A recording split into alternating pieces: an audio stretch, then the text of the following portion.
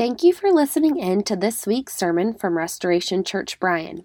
To learn more about Restoration, you can find us online at restorationbryan.com. We are so grateful for all those who are able to listen online, and we pray the message encourages you and challenges you as you draw closer to Jesus. If you are not already connected to a local church, we would love to invite you to join us for worship. If you are listening from another city, we pray that this message is a great supplement to your walk with Christ, and our hope is that you would have a gospel-centered local church that you call home. Thanks again for listening. This past week was the anniversary of the death of a man named William Tyndale. You may have heard his name at some point. If you haven't, this is an important guy in the faith that we all have today. He actually translated the Bible into English for the first time, which is an amazing thing. He did this so that the common person would be able to read the Bible and process it and meet God right where he or she was. Now the problem with this is that this was considered heresy. And there was a student of his that kind of posed as a friend who betrayed him and turned him over to the authorities. He was subjected to a trial and he was convicted of heresy. And then on October 6th of 1536, he was bound to a cross, and he was strangled and ultimately burned at the stake. On October 16th, we will remember the lives of two men, Latimer and Ridley. October 16th of 1555, these two guys had been convicted again of heresy, and they were about to be burned at the stake. And after a 15-minute sermon urging them to repent and recant from their heresy, they were chained to the stake, and a bag of gunpowder was hung around the neck of each man, and they were lit on fire. It's reported that Latimer uttered these words to Ridley just before the fire was set: "Be of good comfort, Master Ridley, and play the man. We shall this day light such a candle by God's grace in England as shall never be put out." I want you to think about these guys for just a moment, and I want you to put yourself in their shoes.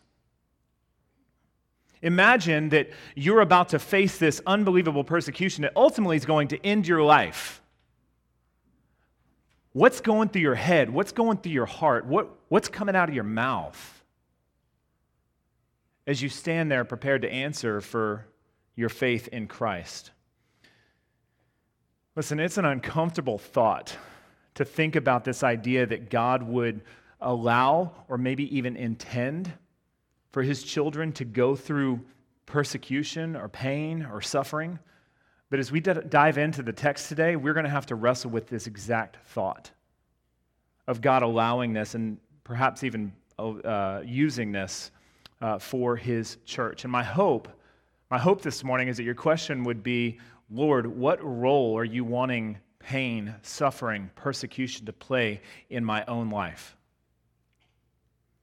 The reality is that you will likely not be burned at the stake. But what I can promise you is that pain, suffering, hurt, and maybe even persecution is coming. And the question is, how are we going to respond when that day comes? So again, we are in Acts chapter 8. Fernando read it for us a little bit earlier. I want to start in verses 1 and 2. And remember, setting the stage, Stephen has just been killed.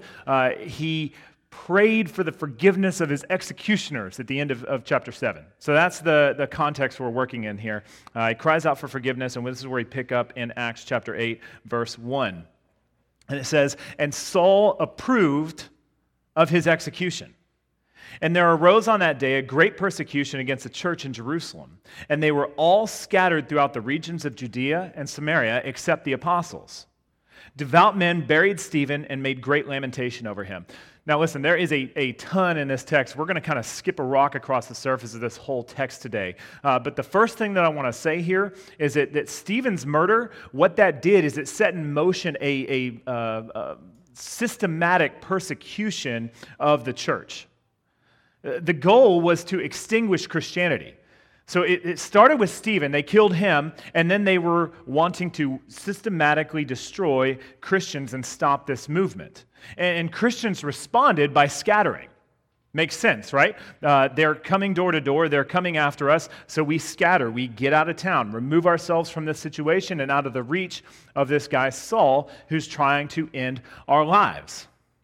Now, the problem for Saul and the religious ruling class at the time was that Christian scattering was the exact thing that the Lord had planned. That was what he desired. And so that's our first point today. Persecution is meant to scatter the church, not to crush it. Persecution is meant to scatter the church, not to crush it. Now listen, persecution is most definitely a tool that is used by the enemy to try and bring an end to Christians and to the church, without a doubt. That being said, the Lord in his sovereign rule, his complete and total control over all of creation, can and does use persecution to bring about his will. A great example of this is in Genesis chapter 50. If you remember the story of Joseph, he was the youngest of his brothers, and his brothers hated him because he was the favored child. And so they decided, we're going to go ahead and kill him and be rid of this guy. They threw him in a pit, and they start kind of talking it over, and they say, why should we kill him? Why don't we make a little bit of money off this guy? So they sell him into slavery. And over this twist and turn of events, he ends up as the second most powerful man in Egypt. And at the time, the Lord had made him aware that there was going to be a famine in the land, and so he begins to prepare by storing up food. Fast forward a little bit. His brothers and his family are in need. They're hungry, and they hear that there's all this food in Egypt. So the sons go to get the food in Egypt to bring back to the house, and they eventually realize that this is our little brother that we tried to kill. And they're terrified, rightly so. And his response to them is unbelievable.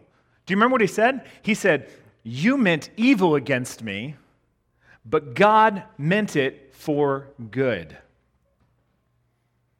Listen, while persecution is meant to crush the Christian and the church, the Lord uses it for his purpose. Again, let's look at the end of verse 1 here in Acts chapter 8. What does it say? It says, "And they were all scattered throughout the regions of Judea and Samaria." This should sound very familiar. Acts chapter 8, verse 1 should remind you of Acts chapter 1, verse 8. Acts chapter 8, verse 1 needs to remind you of Acts chapter 1, verse 8, where it says, "But you will receive power when the Holy Spirit has come upon you, and you will be my witnesses in Jerusalem and in Judea and in Samaria and to the ends of the earth." And so what we're seeing here through this persecution is that the Christians are scattered to the exact places that Jesus said, "You're going to be my witnesses in these places." Remember, they were already in Jerusalem, and now they're scattered to Judea and Samaria through persecution. Acts 1:8 carries this incredible divine mandate to go and be his witnesses. But we need to remember that the means by which we get there can and likely often are uncomfortable. Often witnesses of Jesus go through fires of persecution before they get to the proclamation of peace. But the goal's always the same in the eyes of the Lord: scatter the church. Get the Christians among those that don't know. Get the believers among the group that don't believe. So here's the application for us. What does Jesus say? He says, "You will be my witnesses." He doesn't say, "Hey, if you got time, if you think about it, you might want to mention my name other than when you just stub your toe," right? You will be my witnesses. This is a calling for us, for RCB as a whole, but it's also a call for individual lives within the church to go and be his witnesses. Christian, you are not called to simply sit here and soak everything up on a Sunday morning just to go back about your merry way until next week. We are called to scatter from here and be gospel outposts to a lost and dying world. We are called to make disciples. And here's the deal: the Lord will use whatever means that he has to get us into his will, including persecution.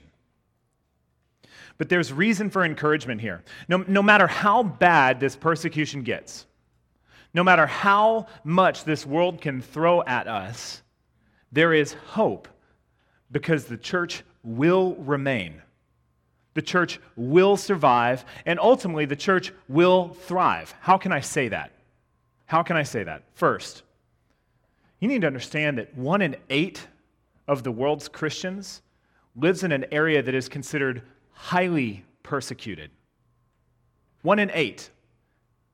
And the church is not only surviving in these areas, in many cases, the church is experiencing unprecedented growth. Just crazy growth.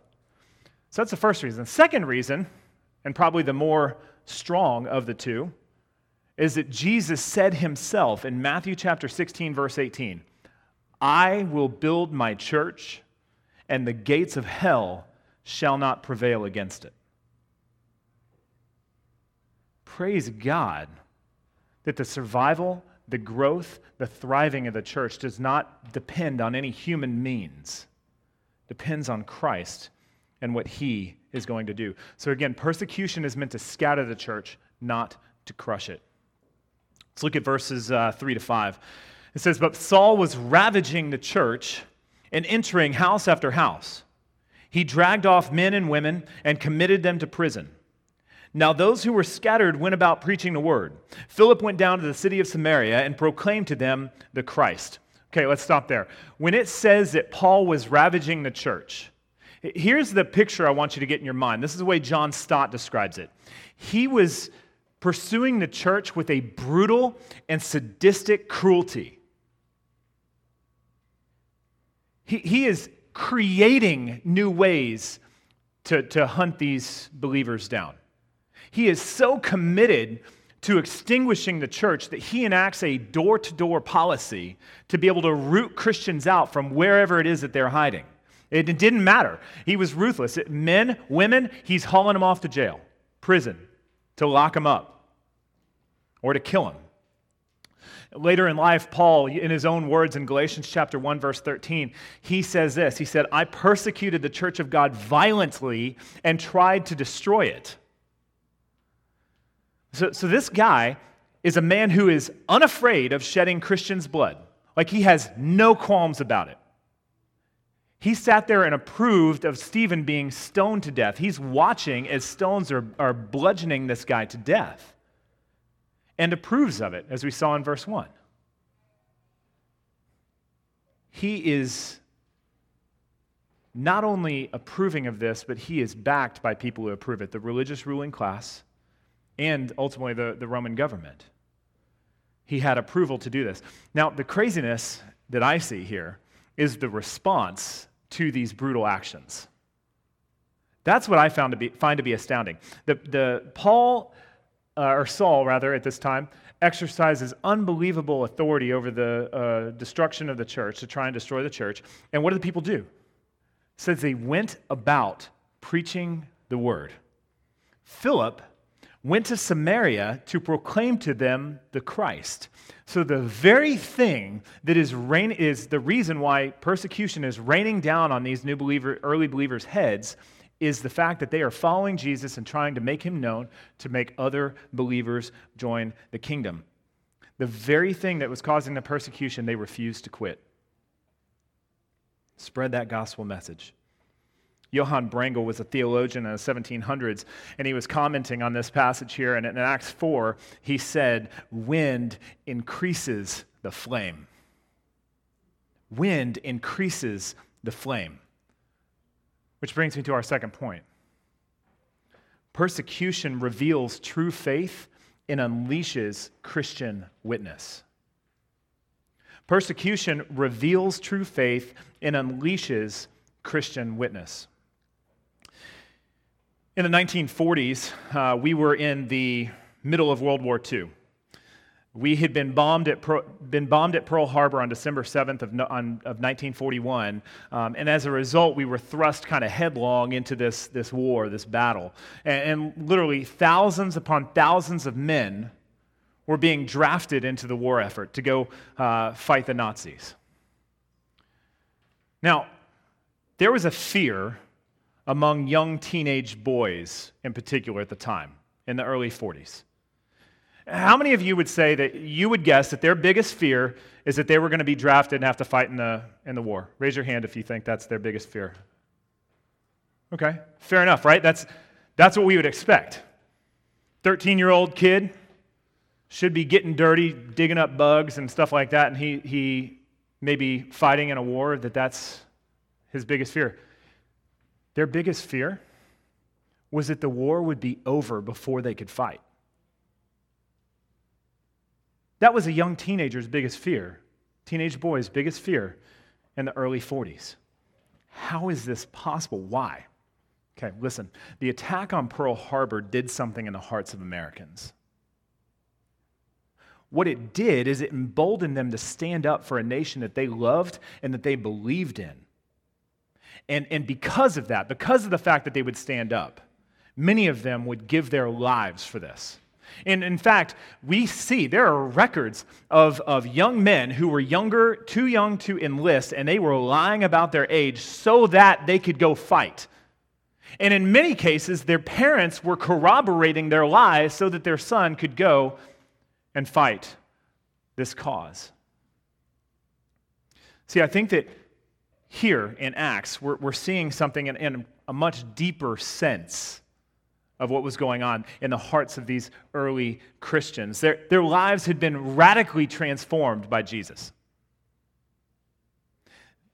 They had been given this faith that was rock solid, and nothing in this world was going to crush it, because it wasn't something that they manufactured. It was something that the Lord placed into them, and it couldn't be rocked. So remember, they're facing this high likelihood of persecution. They're facing this high likelihood of being arrested, being imprisoned.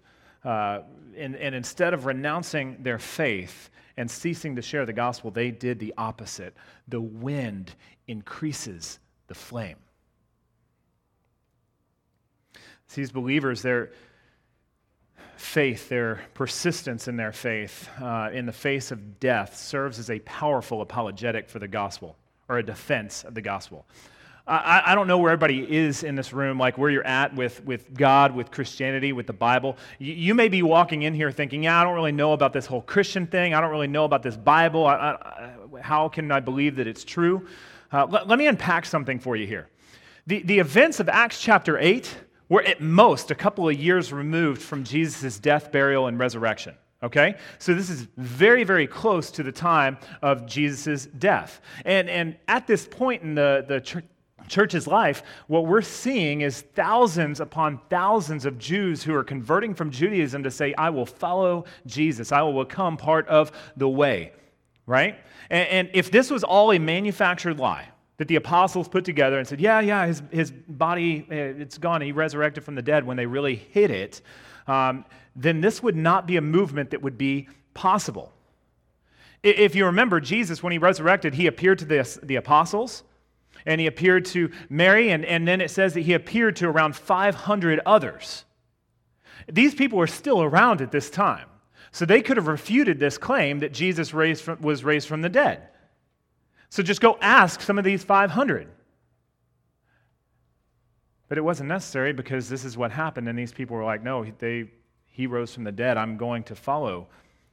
So that's the first deal, is that it would have been easy to prove wrong. The second thing is, who would be willing to die to perpetuate a hoax? You look at Stephen. Stephen was stoned to death, and he is the first of many who would ultimately give their lives for this cause of Christ, including many of the disciples who walked with him from early on in his ministry. See, these people gave up their lives and were subjected to this unbelievable persecution, and they endured it because it was all true.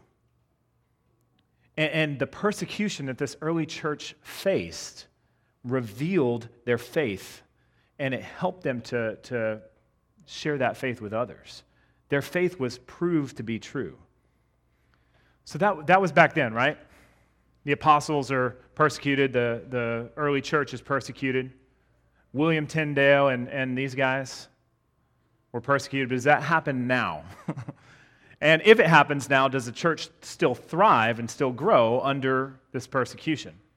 The short answer is yes. And I'm going to unpack this a little bit. I don't have time to go into it deeply, although I wish I could. Go do some research on the persecuted church around the world. Voice of the Martyrs, Open Doors USA. Go there and you get the story of what God is doing. If you'll permit me for a moment, I want to get a little bit academic. The seminary, Gordon Conwell Theological Seminary, released a study on the status of global Christianity in 2020. And what they found was actually very, very interesting. They looked at the estimated growth rate of Christianity, and right now, globally, Christianity is growing at about 1.19% per year. If you look at global population is growing at 1.2% per year. Not much difference, but here's the deal. Christians are still losing ground. We're not even keeping up with the global growth rate. Okay, so that's globally. Let's look at North America. What's happening in North America? If you look at the growth of the church in North America, what we're seeing is that per year we're growing at a rate of 0.56%. Just over 0.5% per year. And that is also falling short of the overall population growth in North America. Remember, where do we live? We live in a place that is like super comfortable. It does not cost us much to be Christians here. We are not facing violent persecution because of claiming the name of Christ, yet we are still in decline. Okay, so let's flip that coin. What about in some of these places where Christianity is persecuted? Let's take a place like Iran. In Iran, Christianity is functionally illegal. Christians are forbidden for sharing their faith. It's illegal to produce Christian literature. You cannot hold a church service in Farsi, which is the national language there. There are secret police who are making it their goal to find Christians to charge, lock up, execute, whatever it is. And if a Muslim converts from Islam to Christianity, it is punishable by death. What's the church doing there? It's interesting. The church is growing at 19.6% per year. 19.6% per year. This is more than 15 times the overall population growth in Iran. It's about 35 times the growth of Christianity in North America. It is estimated that right now, the largest Christian movement in the world is happening in Iran. It's unbelievable. Now, I think it would be disingenuous to say that persecution is the key to seeing church growth and church thriving, because it is absolutely possible to prove that there are places where persecution comes down and it has stopped or slowed church growth. So I don't think we can say this is causative, right? There may be some correlation, it's not causative. But I would say that there are many places where this very thing is happening. I would also say that in many places where Christianity is not persecuted, the United States and Europe, Christianity is in decline. There's this really interesting passage in Luke chapter 22. It's at the Last Supper, and Jesus looks at Peter and he says to them, "Simon, Simon, behold, Satan has demanded to have you, that he might sift you like wheat. But I have prayed for you that your faith may not fail." Man, I wish that second part of the verse wasn't there. I wish that Jesus had just said, "No, Satan, not today. You don't get Peter today. You're not sifting him like wheat." But that's not what Jesus said. He said, "But I have prayed for you that your faith may not fail." Listen, Jesus was concerned with something bigger than Peter's comfort. He was focused on forging Peter's faith. And this forging was going to happen through persecution of the enemy. And his faith is going to be strengthened and even proven through this, which I think kind of echoes what's happening in Iran. So I want to say something to anyone in here who's following Christ, or anybody who's thinking about following Christ. It is not about your best life now. Your faith being proven is not about the mountaintop experiences where everything is awesome, everything is great, and nothing can go wrong. That's not where true faith is displayed and Christian witness unleashed. See, that's displayed in the ditch. When our lives have been wrecked and our hopes and dreams have been dashed upon the shores. It's when we have every reason to retreat into bitterness and to despair, but instead we proclaim hope in Christ. That's where faith is proven. That's where true faith is revealed. That's where Christian witness is unleashed. Now listen, as a caveat here, I am not telling you to go look for ways to run your life into the ditch or develop some sort of martyr complex. That's not what I'm saying at all. What I'm telling you is that our life and the testimony of our life is clearly displayed through our pain and suffering, so we don't need to be aiming necessarily at making our lives look artificial and plastic and perfect. And you also need to understand that if everything good in your life is stripped away, but you still have Christ, you have everything that you need for joy and for peace and for hope that cannot be taken away. We need to understand that we may be put through the grinder to fortify our faith. And understand that persecution, pain, suffering, hurt, anguish will reveal true faith and unleash Christian witness. Look at verse 6. And the crowds with one accord paid attention to what was being said by Philip when they heard him and saw the signs that he did. For unclean spirits, crying out with a loud voice, came out of many who had them, and many who were paralyzed or lame were healed. So there was much joy in that city. Look at what's happening here. Crowds of people are coming. They're coming to hear these words that Philip is preaching. About Jesus, about the kingdom, about hope and peace and all of this stuff. They're coming to see these signs and wonders that Philip is doing. There are demons who are being cast out of people. There are paralyzed people that are being made able to walk. They're being healed. There are lame people being made strong. And check out the result, verse 8. So there was much joy in that city. The joy in that city is directly linked to the persecution that the church was enduring. The joy in that city is directly related to the persecution that was raining down upon the church in Jerusalem. Think about this. If Stephen had not been killed,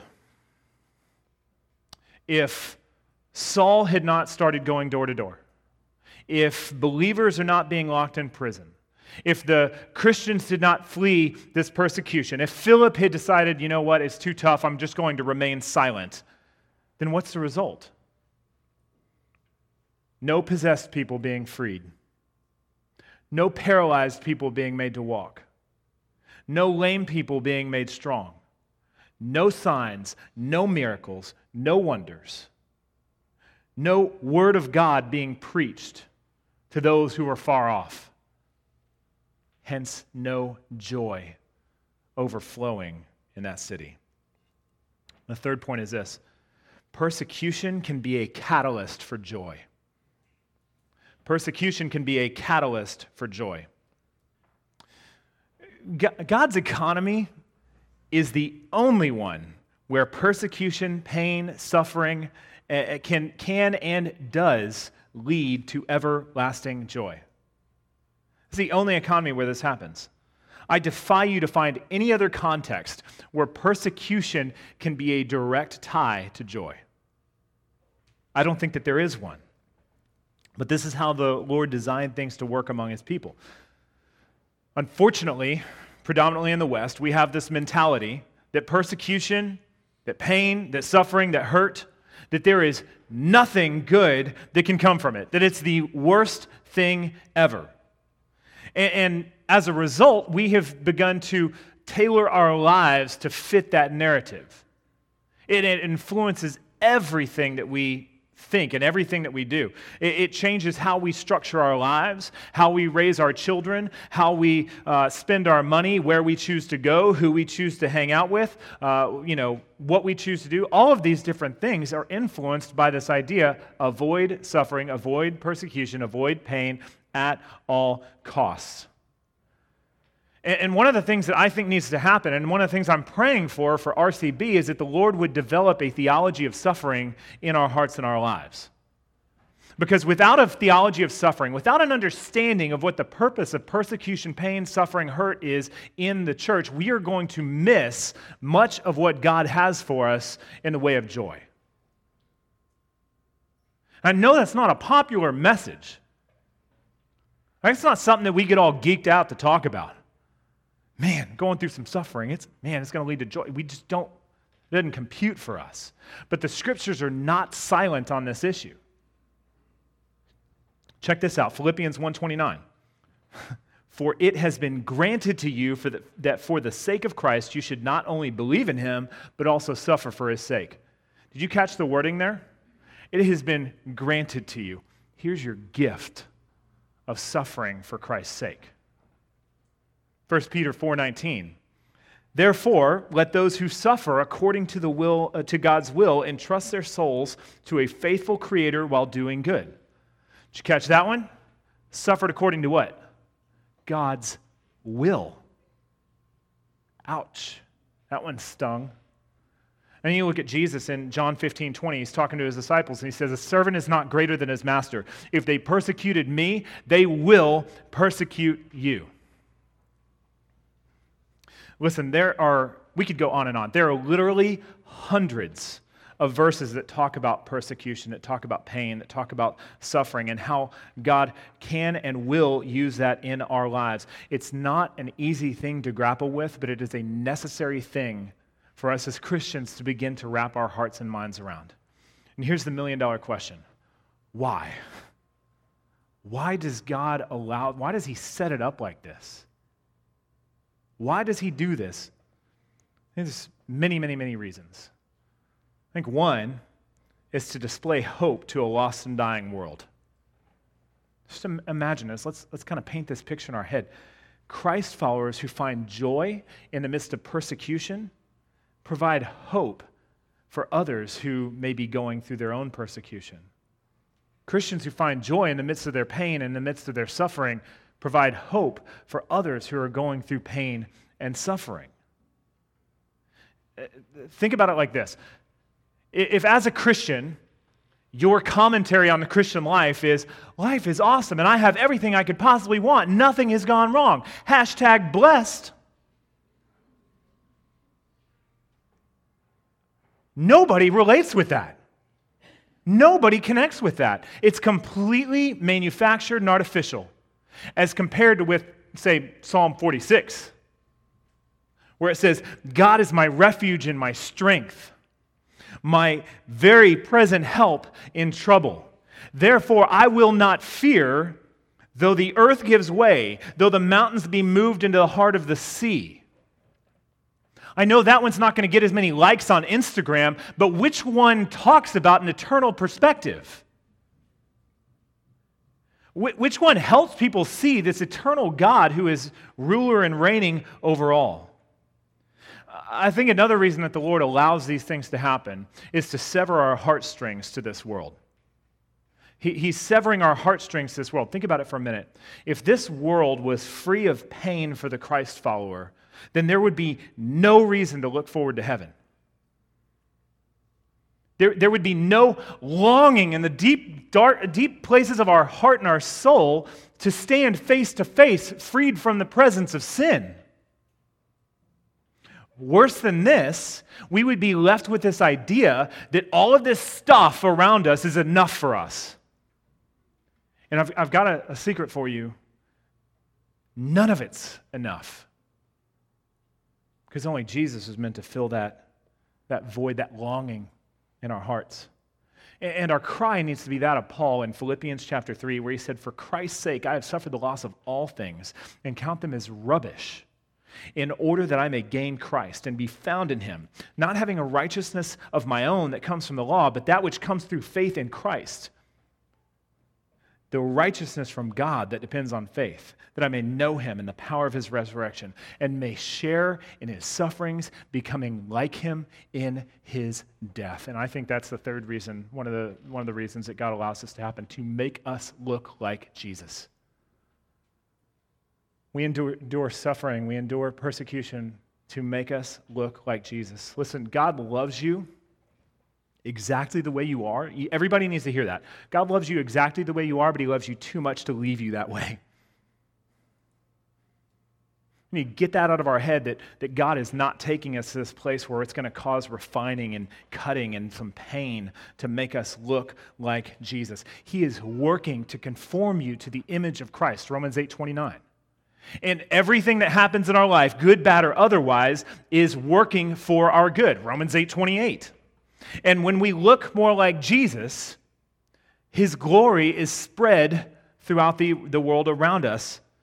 It's more clearly seen in us and through us. And then joy will follow.